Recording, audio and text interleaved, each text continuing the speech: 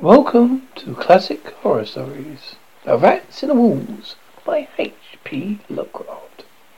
On the 16th of July 1923, I moved in Exham Priory after the last workman had finished his labours. Restoration had been a stupendous task, but little had remained of the deserted barn, but a shell-like ruin. Yet because it had been the seat of my ancestors, I let no expense deter me. The place had been not inhabited since the reign of James I, when a tragedy of immense, hideous, though largely unexplained nature had struck down the master, 5 of his children, and several servants, and driven forth under a cloud of superstition and terror the third son, my identical progenitor, and the only survivor of the abhorred line. With this sole heir denounced as a murderer, the estate had been reverted to the crown, nor that the accused man made any attempt to exculpate himself or regain his property, shaken by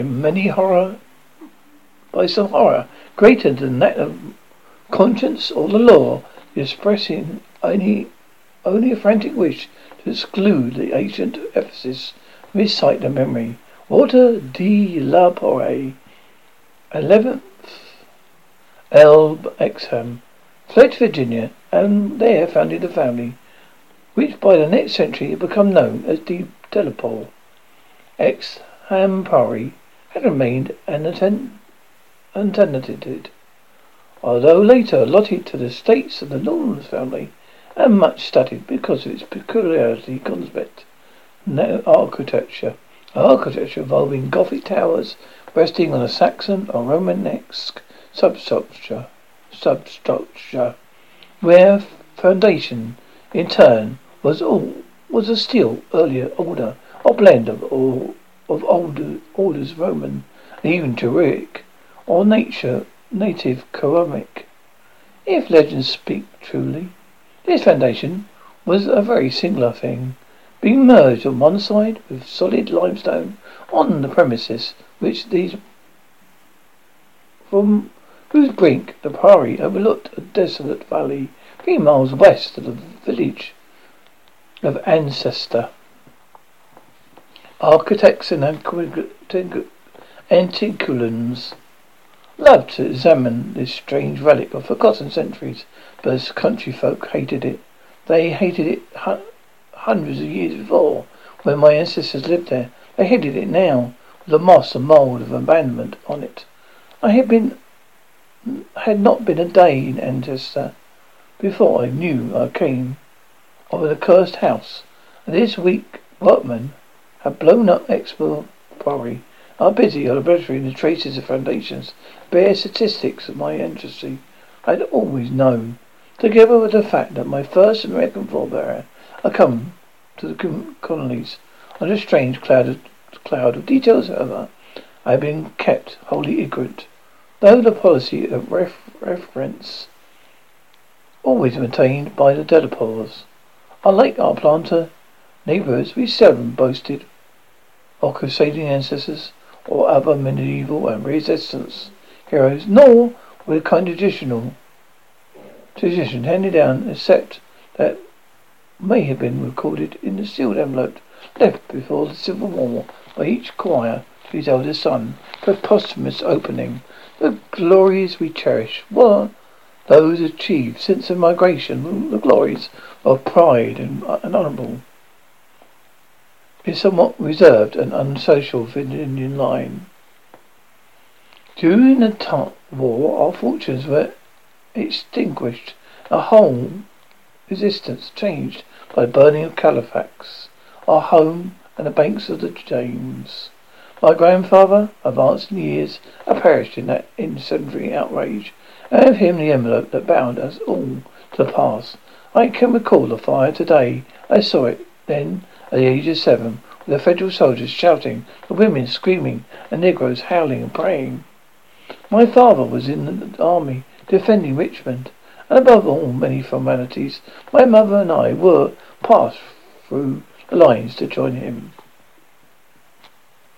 When the war ended, we all moved north, whence my mother had came. I grew to manhood, middle age, and ultimate wealth as a stolid Yankee.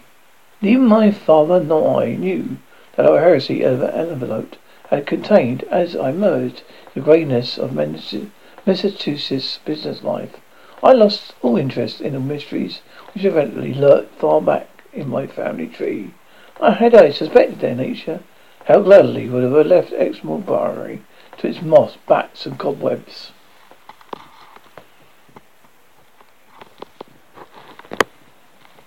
My father died in 1904, but without any message to leave to me or to my only child, Alfred, a motherless boy of 10.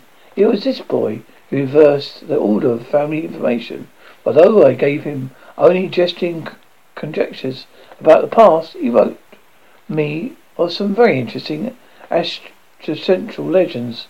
When the late war took him in England in 1917 as an aviation officer, apparently the Tillipores had a colourful and perhaps sinister history, for a friend of my son's, Captain Edward Knowles of the Royal Flying Corps, dwelt near the family seat at Ancestor, and related some peasant superstitions which few novelists could equal for wildness and credibility. Knowles himself, of course, did not take them so seriously, but he amused my son, and he made good material for his letters to me. It was this legendary which definitely turned my attention to my transatlantic heritage, and made me resolve to purchase and resolve the family seat from Knowles showed to Alfred in his picturesque dissension, and offered to get him for me a surprisingly reasonable figure. For him, a surprisingly reasonable figure, since his own uncle was the present owner. I bought Exmoor in 1918. I was almost immediately distracted my plans of resolution by the return of my son as a maimed invalid. During the 2 years that he lived, I found for nothing but his care, having even placed my business under the direction of partners. In 1921, I found myself bereaved and aimless. A retired manufacturer, no longer young, I resolved to divert my recent remaining years with my new possession. Visiting Manchester in December, I was entertained by Captain Knowles, a plump, admirable young man who had thought much of my son and secured his assistance in gathering plans, antidotes to guide in the coming restoration. Exemplary itself I saw without emotion, a jumble of tottering medieval ruins, covered with lichens and algaed with rooks' nests, perched perilously upon a precipice, and denuded of floors or other interior features, gave the stone walls of the separate towers. As I gradually recovered the image of the edifice, as it had been when my ancestors left it over 3 centuries before, again the higher workmen for excavation. In every case I was forced to go outside immediate locality for the ancestor villages had the most unbelievable fear, hatred for the place. The settlement was so great that it was sometimes communicated to outside labourers, causing numerous desertions, whilst its scope appeared to include both the priory and its ancient family. My son had told me that he was somewhat avoided during his visits because he was a de la poor I now found myself subtly ostracized for a like reason. While I contrived the presence, how I knew little of I knew of my heritage, even when they sulkily disliked me. So I had to collect most of the village traditions through the meditation of their layers.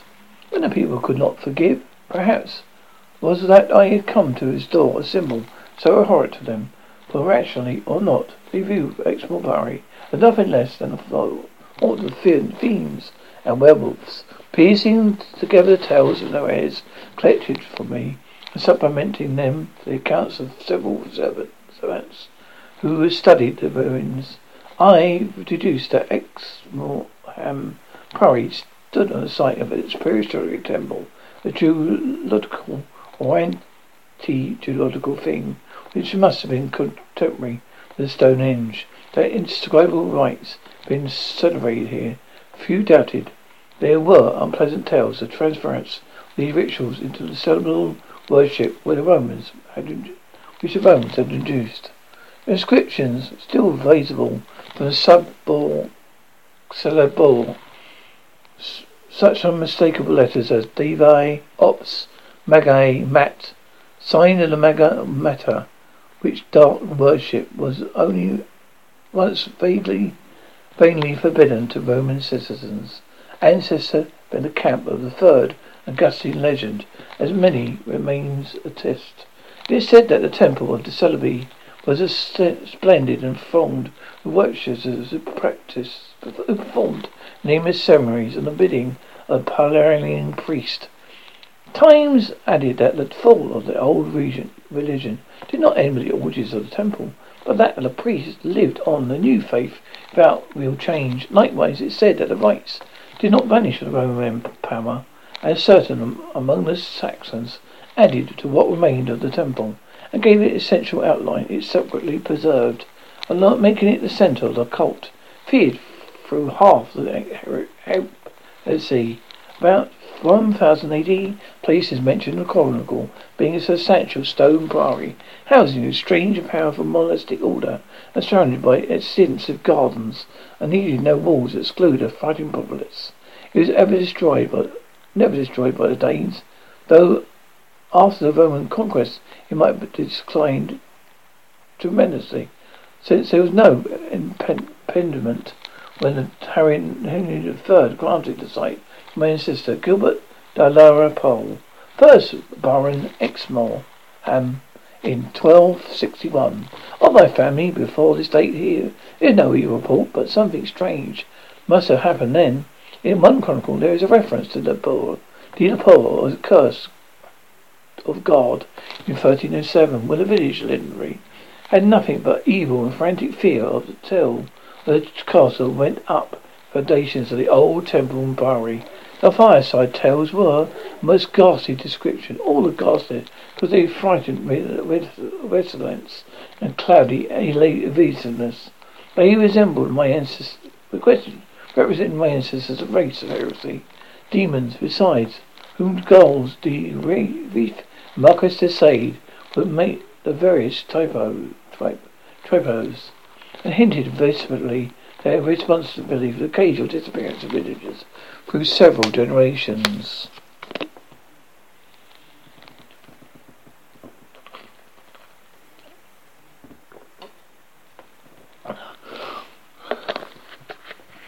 First characters apparently were the barons and their direct heirs, at least.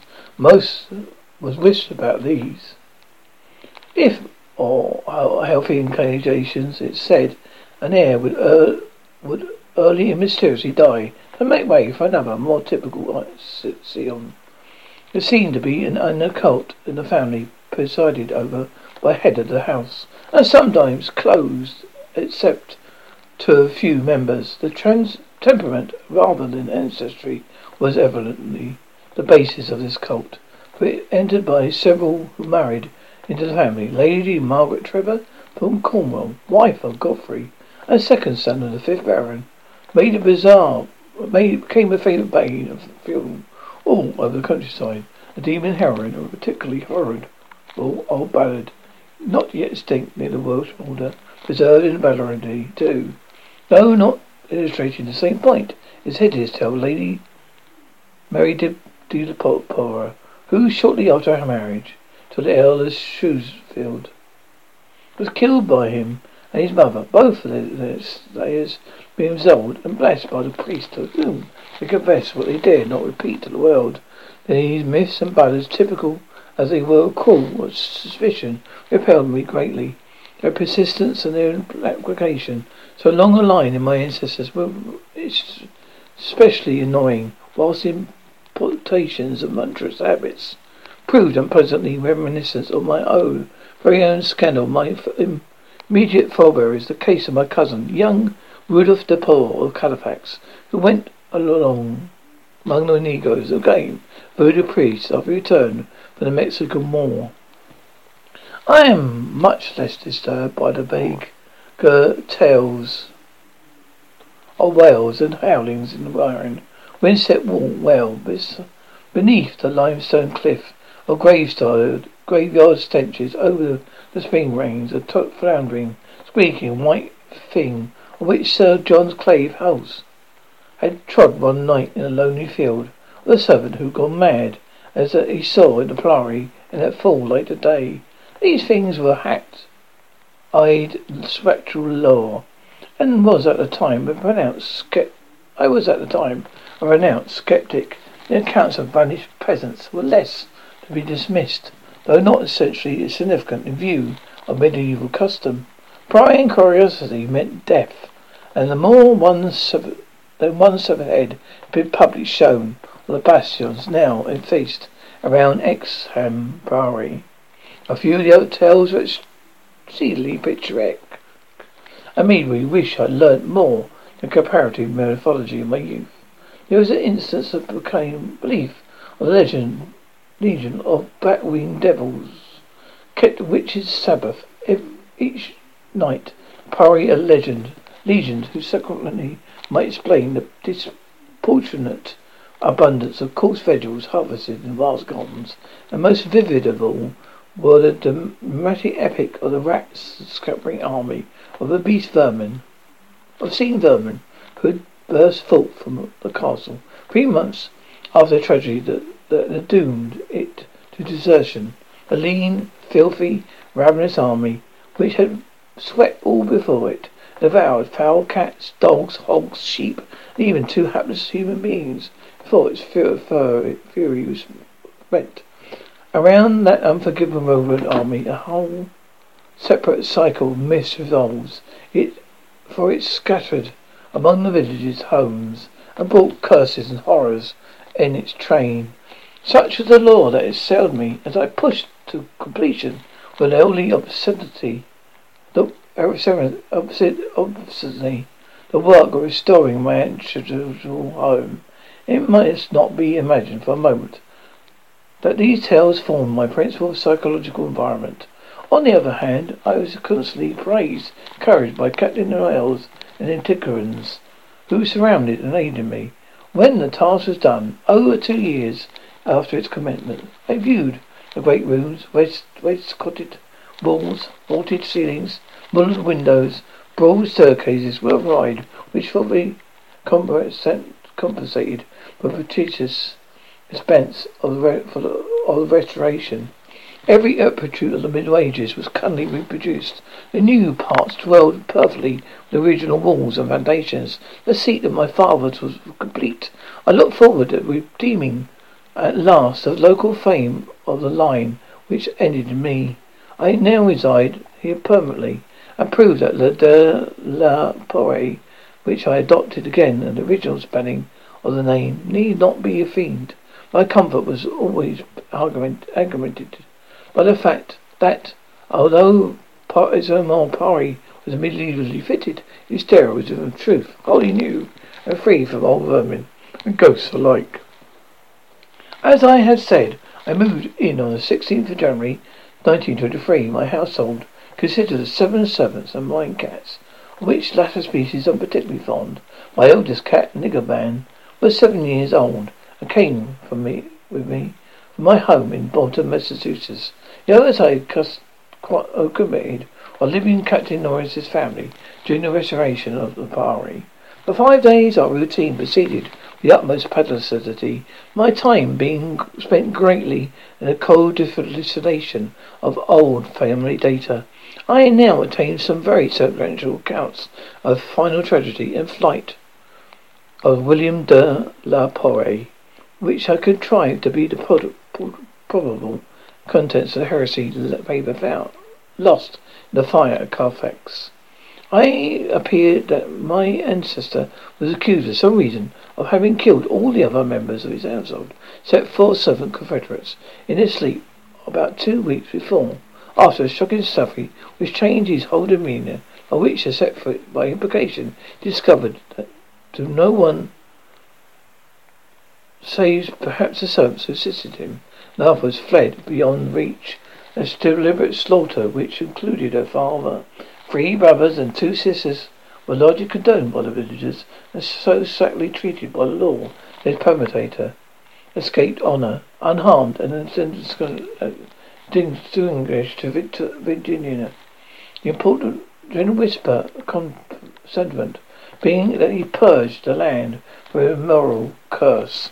That discovery had prompted an act so terrible I could scarcely even conjecture. Walter de la Porre must have been known for years. The sinister tales about his family, so that this tale could have given him no fresh impulse. Had he then witnessed some appalling ancient rite, stumbled upon some frightful revealing symbol, Priory or its vicinity, he was reputed to have been a shy, gentle youth in England. Virginia, he seemed not so much hard or bitter or as arrested and apprehensive. He was spoken in the diary of another gentleman adventurer, Francis Harley of Bellevue, as a man of its unexampled justice, honour, and delicacy. On the 22nd of July occurred the first instance which, though lightly dismissed at the time, takes an apparent terminal nature significance in relation to later events. So simple as it almost negligible, and not only possible, had been noticed under the circumstances. For it must be recalled that since I was in the building, practically fresh and new, except for the walls, and surrounded by a well-balanced group staff of servitors, apprehension would have been absurd, despite the locality. What I afterwards remember merely this is that my old black cat, whose moves I knew so well, was undoubtedly alert and anxious to the extent wholly out of keeping his natural character. He roamed from room to room, rest and disturbed, sniffed constantly about the walls, which formed part of the Gothic structure. I realised how trite this sounds, like an inevitable dog in a ghost story, which always growls before his master sees the sheeted figure, yet I cannot constantly suppress it. Then the following day, a servant complained of restlessness among all the cats in the house. He came to me at my study, a lofty west room in the 2nd story with the groined arches, black oak panelling, and a triple Gothic window overlooking the limestone cliff and desolate valley. Even as he spoke, I saw the jetty form of Nigger Man creeping along the west wall and scratching at the new panels which overlaid the ancient stone. I told the men that there must be a single odour of exhalation from the old stonework, impeccably of human senses, but affecting the delicate organs of cats, even though through the new woodwork. This I truly believed when a fellow suggested the presence of mice or rats. I mentioned there had been no rats here for 300 years, that even the field mice of the surrounding country could hardly be heard in these high walls when they had never been known to stay. This afternoon I called on Captain Norris. He assured me that it would be quite incredible for field mice to infest the Priory in such a sudden and unprecedented fashion. That night, dispersing as usual with a valet, I retired to the west tower chamber which I had chosen as my own, reached for the from the study my stone staircase and short gallery by the former but partly ancient. A latter entirely restored. This room was circular, very high, without wainscoting, being hung from arras, which I myself had chosen in London. Seeing that the nigger man was with me, I shut the coffee door, retired by the light of the electric bulbs, which had cleverly counterfeited candles. Finally, switching off the light and sinking to the carved and canopied four-poster with a vulnerable cat in his accustomed place near my feet. I did not draw the curtains, but gazed out the narrow window which I faced. There was a suspicion of an aurora in the sky, and the delicate traceries of the window were pleasantly silhouetted. At the time I must have been fallen quietly asleep, for I recall distinct sense of leaving strange dreams, when the cat started violently from its placid position. I saw him in the faint lower glow, head strained towards forward, 4 feet at my ankles, a hind feet stretched behind. He was looking intensely at a point of the wall somewhat west of the window, a point at which my eye had nothing to mark it, but towards which all attention was now directed. As I watched, I knew that the nigger man was not faintly excited. Whether the iris actually moved, I cannot say. I think it did, very slightly, but what I can swear is behind it I heard a low, distinct scurrying of rats or mice.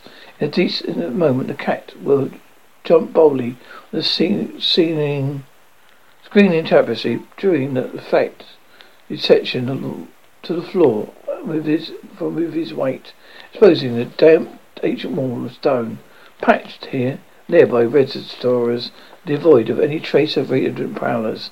Nigger man raced up and down the floor by his part of the wall, clawing and fallen horrors, and seemingly trying to at times insert a hole between the wall and the oaken floor. He found nothing, and after a time returned wearily to his place across my feet. I had not moved, but I did not sleep again that night. In the morning I questioned all the servants and found none of them had noticed anything unusual, save the cook remembered the old actions of the cat, which had rested on a window sill. This cat had howled at some unknown hour of night, awaking the cook in the time for her to see him dart purposely out the open door, down the stairs. I dozed away the noontime, and in the afternoon called me again on Captain Norris, who became exceedingly interested when I told him. The odd incidents had so slight, yet so curiously appealed to his sense of picturesque, and elicited from him a number of reminiscences of local ghostly lore. We were generally perplexed at the presence of rats and birds, sent me some traps and Paris cream, which I had the servants place in strategic locations, which when I returned early, became very sleepy, but I was roused by dreams of the most horrible sort. I seemed to be looking down from an immense height upon a trail, grotty, knee-deep with filth. There a snow-white bearded demon's swineherd drove about with his staff a flock of fungus, flabby beasts, whose appearance filled me with uttermost loathing. Then, as the swineherd passed and nodded over his task, a mighty swarm of rats rained down the sinking abyss and fell to the devouring beasts and man alike. From this terrific vision I was abruptly awakened by the motions of nigger man, who had been sleeping as usual across my feet. This time I did not have to question the selfish snarls and hisses, and the fear which made him sink his claws into my ankle, unconscious of the effect on the very side of the chamber. The walls were alive with noiseless sound, with venomous slithering of ravenous, gigantic rats. There was no aura to show the state of the arrest. a fallen section of which had been replaced. I was not too frightened to switch on the light. As the bowl swept a radiance, I saw a mysterious staining all over the tapestry, causing the somewhat peculiar design to execute a singular dance of death. This motion disappeared almost at once. The sound of it springing out of bed, I poked at the horrors in the long handle of a warming bed. It rested near, and lifted one section to see what lay beneath. It was nothing but the patched stone wall, and even the cat had lost his tense realization of normal presence. When I examined the circular trap that had been placed in the room, I found all the openings sprung, though no trace remained of what had been caught and escaped. Further sleep was out of the question. So lighting a candle, I opened the door and went out to the gallery towards the stairs to my study, nigger men following at my heels. Before we had reached the stone steps, however, a cat darted ahead of me and vanished under the ancient flight. As I descended the stairs myself, I found somebody aware of sounds in the great room below, sounds of a nature which could not be mistaken. The oak panelled walls were alive with rats, scampering and milling, whilst nigger man was racing about with the fury of a baffled hunter. Reaching the bottom, I switched on the light, which did not this time cause the noise to succeed. The rats continued to right, stampeding, and with such false distinctness, I could finally assign to their emotions and define direction. These creatures, in numbers apparently irresistible, were arranged in one stupendous migration, which inconceivably heightens to some depth conceivably or inclusively beyond. I now heard the steps in the hall corridor. In another moment, two servants pushed apart opened the massive door. They were searching the house for some unknown source of disturbance. With it known, all the cats in the snarling panic, which had thrown all the cats in a snarling panic and caused them to plunge precipitously down several flights of stairs and squat, yelling, before they closed the door to the sub-cellar. I asked them if they heard the rats, but they replied in the negative. And when I turned to call their attention to the sounds on the panel, I heard that the noise had ceased. With the two men, I went down to the door, the sub-cellar, but found the cats already dispersed. Later resolved to explore the crypt below, but all the present I merely made a round of the traps. All were tentless, satisfying myself that no one had heard the rats, save the females and me. I left my study till morning, and thinking profoundly, and recalling every scrap of legend I had unearthed concerning the building I inhabited. I slept some of the thought that for leaning back, one comfortable library chair, which my H.P.LOVECRAFT fan or searching could not find it vanish. Later I phoned Captain Norrells, who came out over and helped me to explore the sub-cellar.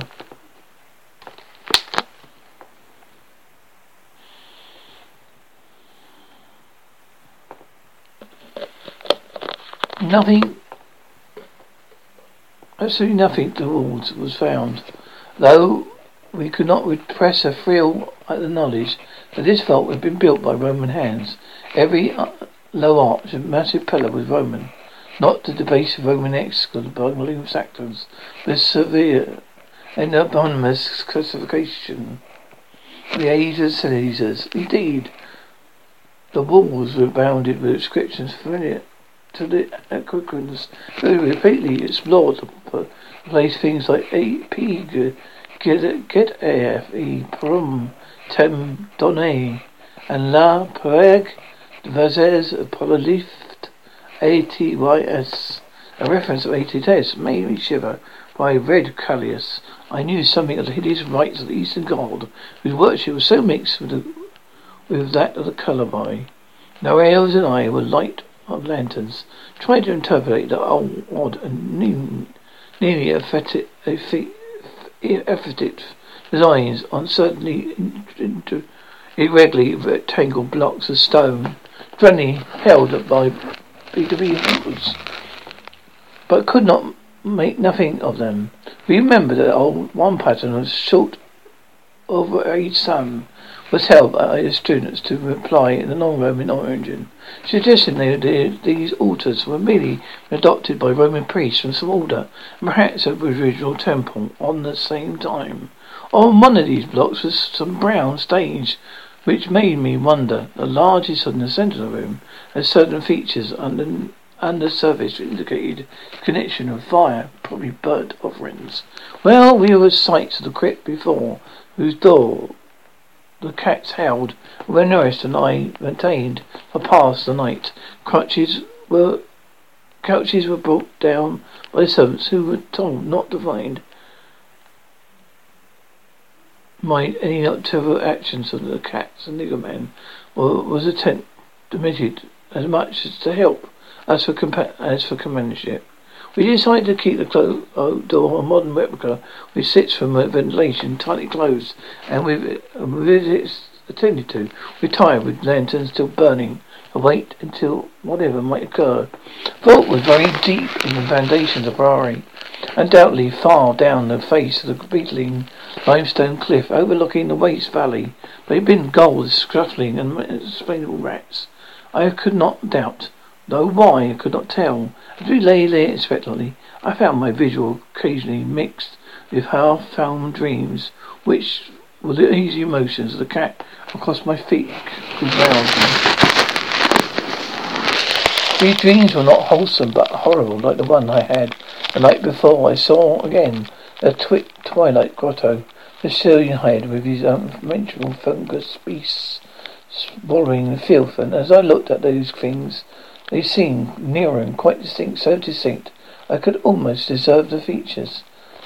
When I did observe the flabby features, one of them awakened with such a scream that Niggerman started up, while Captain Norris, who had not slept, laughed considerably. Norris might have laughed, not more, perhaps less, than what he knew, what it was that made me scream, but I did not remember itself. For later, ultimate horror often parallels the memory in a merciful way. Norris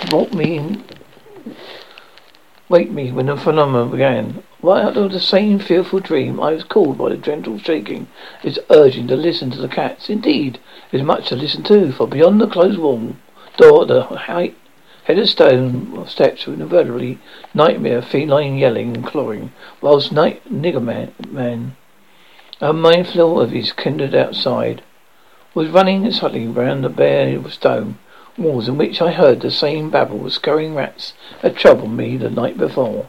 An acute terror now rose within me, for there were abnormalities which nothing normal could explain. These rats, if not creatures of madness, which I shared with the cats alone, must be burrowing and sliding Rome's walls. I had thought these solid limestone blocks, unless perhaps the action of water through them had 17 centuries, beaten, weathering tunnels, which rodents had worn clear and ample. But even so, the spectral horror was no less for if those were living vermin. Or why not? They was hearing their disgusting commotion. Why did he urge me to watch Niggerman and listen to the cats outside? And why did he guess wildly and vaguely at what could have aroused them? By the time I managed to tell him irrational that I thought I was hearing, my ears gave me the most fading impression of scurrying, which had retreated still downward. I further underneath this steepness of subcoat cellars, till it seemed to be the whole cliff below was riddled with questing rats. Norris was not a skeptical, so I appreciated, but instead seemed profoundly moved. He motioned to me in the notice that the cats at the door ceased their clamour, as if giving up the rats for lost. Whereas the man at the bottom renewed restlessness.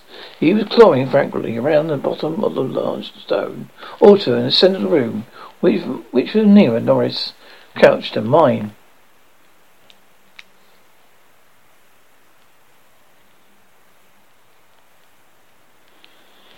I feel the unknown was at this point very great. Something astounding had occurred. I saw that Captain Norris, a younger, stouter, and presumably more naturally materialistic man, was affected fully as much as myself, perhaps because of my lifelong and intimate familiarity with local legends. But he could have, for the moment, do nothing but watch the old black cat as he poured with decreasing fervour a base of the altar, occasionally looking up and murmuring to me the pacific manner that he used when he wished me to perform some favour for him. Norris now took a lantern close to the altar and examined the place where Nigger Man was pouring, silently kneeling and scraping away the lynchings of the centuries which joined the massive pre-Roman block of the tessellated floor. He did not find anything that was about to abandon his efforts when I noticed a trivial circumstance which made me shudder, even though it implied nothing more than I already imagined. I told him of it.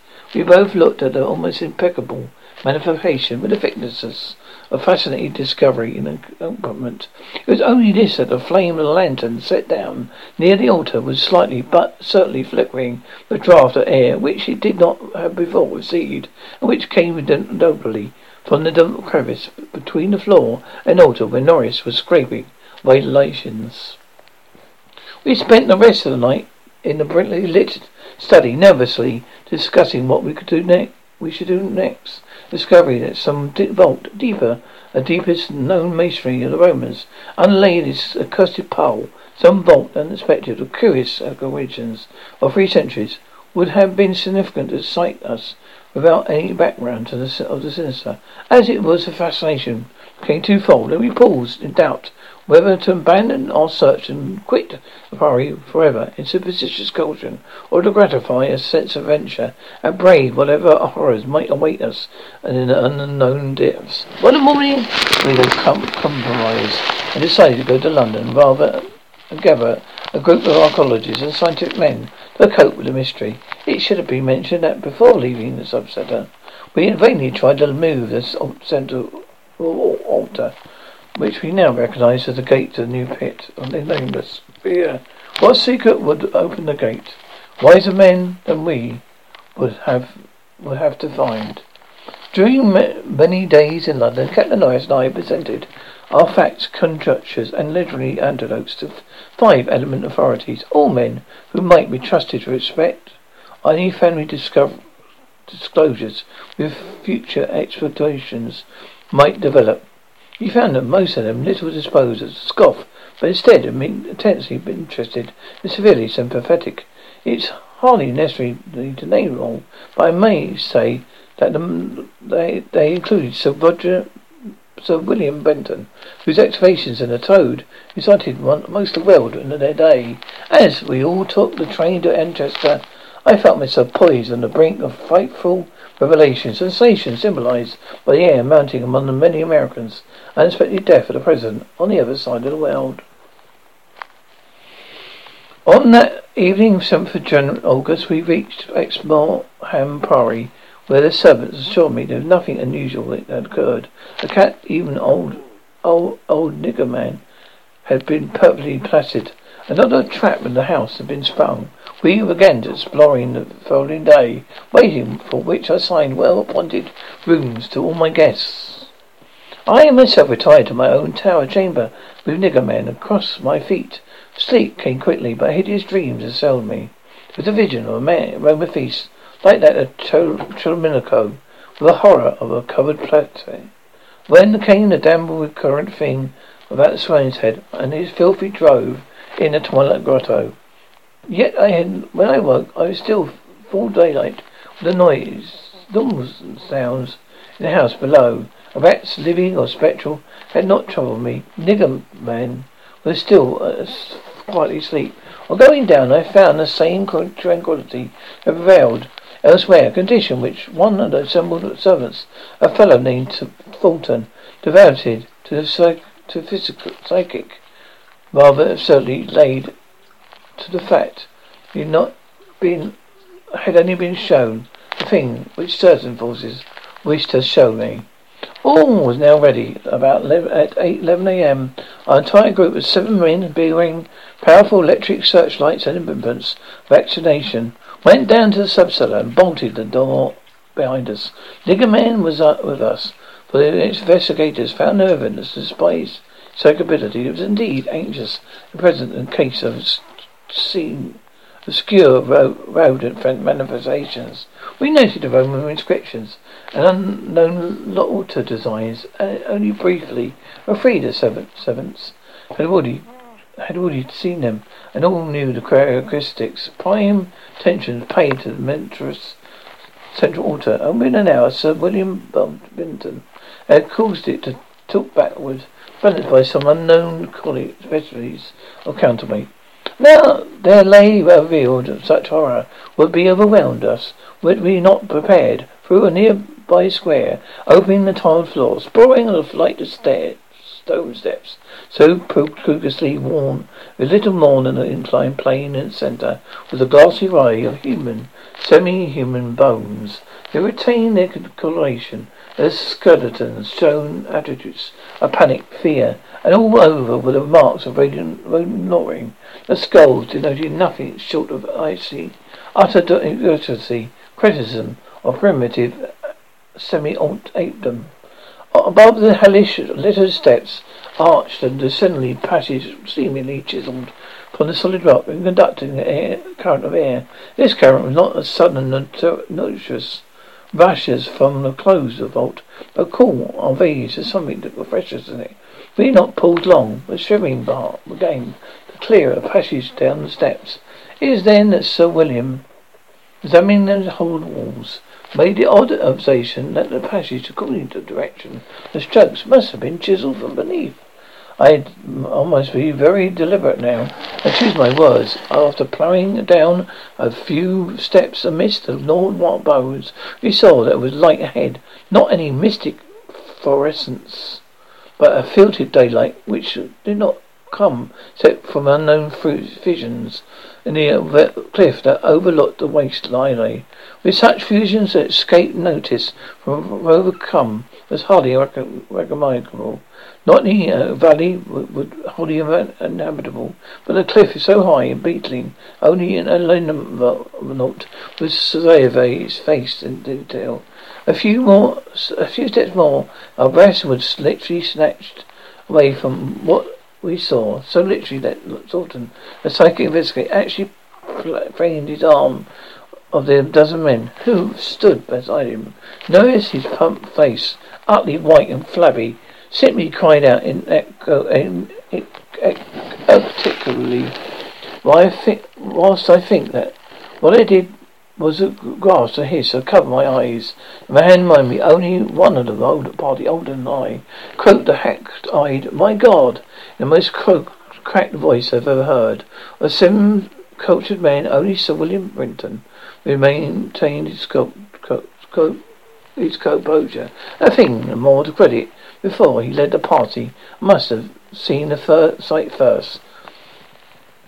It was a twilight grotto of enormous height, stretching away further than any eye could see, surrounding world of luminous mystery and horrible suggestion. The buildings, other architectural remains. In one terrified glance, I saw a wild patterned turmoil, a strange circle of mammoths, a low-domed Roman ruin, a roaring Saxon pile, an early English Ephesus in wood, but all they were dwarfed by the gaudish spectacle preserved by the general surface of the bone. For yards above the steps descended an insane tangle of human bones, or bones, at least as human as they were. These on the steps, like a foamy sea, they stretched from apart, others wholly are partly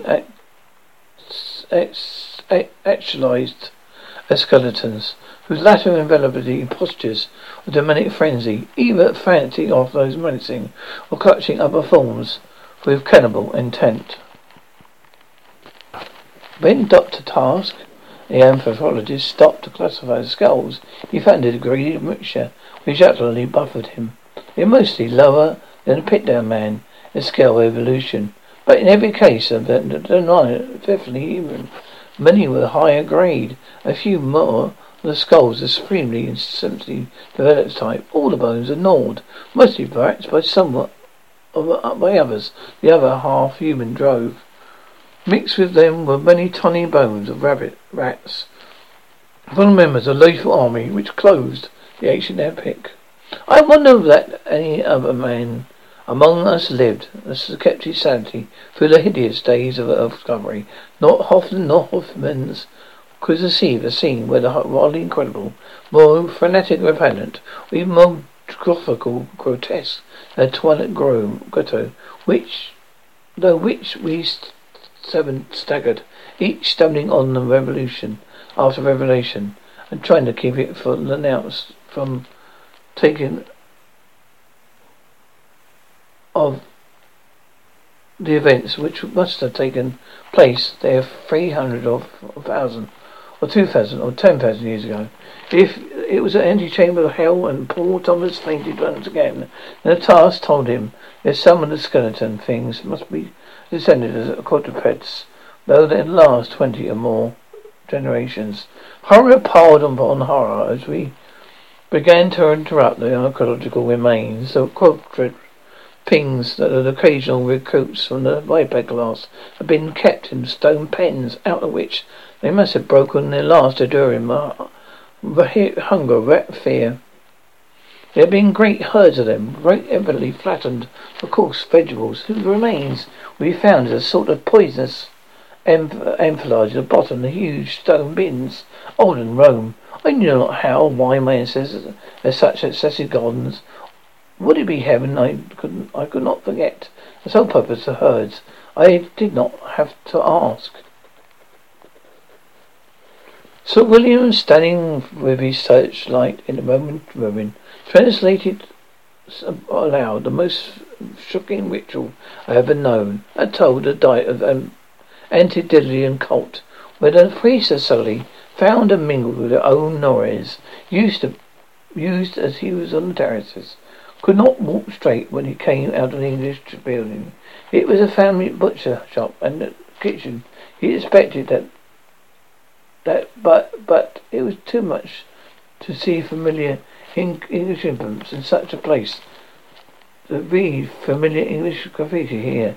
Summers of recent 1610 would go to that building, whose human activities stopped only to be dagger my ancestor. William D. Foray.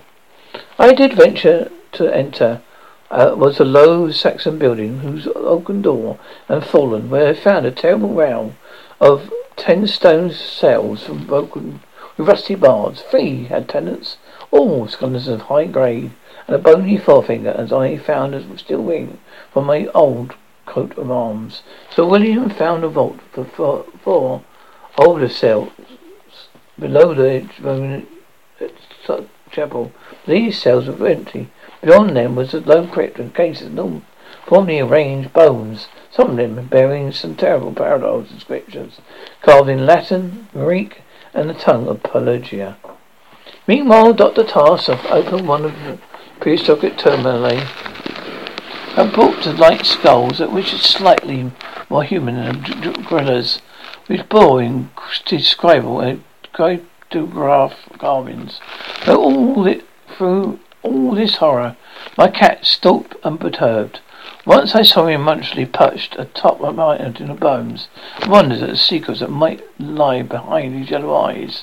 Having grasped to have slight degree of frightening revolutions of this twilight area, and an area so overshadowed by recent recurrent dream, we turned that apparent boundless depth of a midnight cavern where no ray of light from the cliff could penetrate. We shall never know what sightless stolen worlds yawned beyond the little distance we went. For it was decided that such secrets were not good for mankind. We had plenty to gross us but close at hand, and we had not gone far before the searchlight showed the cursed infinity of pits in which the rats had feasted, whose sudden lack of preparation had driven the ravenous rodent rat army to turn to living herds of starving things, and then to burst forward from the prairie in the organic devastation which the peasants will never forget. God, those curtains and black curtains, black crimson, black pits of sword, picked bones and open skulls, those nightmare chasms choked with a pitch, caffeine plod, Celtic, Roman and English bones of countless unhallowed centuries. Some were all full and none could say how deep they had been. Others are still bottomless to our searchlights, and people by unnamed fancies, while which I thought of the hapless rats stumbled into the traps amidst the blackness of their quest in this grisly Tartarius. Once a foot slipped near a holy yawning blink. I had a moment of ecstatic fear. I must have been musing a long time, for I could not see any of the party but plump Captain Norris. Then there came a sound about the inky brownness. Further distance that I thought I knew. I saw a male cat dart past me with a winged Egyptian god straight into the illuminated gulf on the unknown. But he is not far behind, for those were no doubt another second. It is a little-rich scurrying, which fiend-like born, those fiend-like fiend-born rats, almost gripping the new horrors and determined to lead me to even those grinning caverns of Earth's centre, with Nina Lafayette, the madness god, housed blindly in the darkness of the piping of two animus idiot flute players. My searchlights expired, but while I still run, I heard voices and yells and echoes but above me. All there gently rose, imperious, insidious, scurrying, gently rising as a stiff bloated corpse gently rises from an oily river that flows under the endless ox rivers to a dark polluted sea. Something bumped into me, something soft and plump. It must have been the rats, the vicious, ravenous army that feast on the dead and living.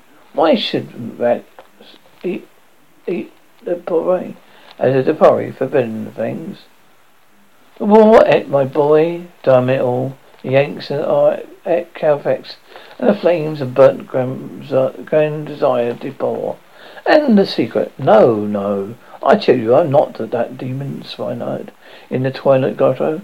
I am not Edward Nay's fat face on that shabby figures thing. Nor, says I, am I Depoe. He lived, but my boy died. Still Norris held the land of the Depoe. It's voodoo, I tell you. And that spotted snake, curse you, Fulton. I'll teach you to faint. Oh, that what my family do. So blood and I'll stinkad. I learn you how to cuss. Wody dee stinky, me unlike was. Mega mutter. Etes delayed. Aga hadan da ada odorem. Agus da suturum hort. Dores hort. Aglas let alium uglium aclentici. This is what they say I said when they found me in the blackness after 3 hours. Found me crouching in the blackness under the plump half-eaten body of Captain Norris, with my own cat leaping and tearing at my throat. Now they have blown up ex-Morpari, taken my own nigger man away from me, and shut me into this barred room in the handmill with fearful whispers about my inheritance and my experience. Fulton is in the next room, but they have prevented me from talking to him. They are trying to suppress most of the facts concerning the priority. When I speak to them, poor Norris, and they accuse me of this historic thing, but they must know I did not do it.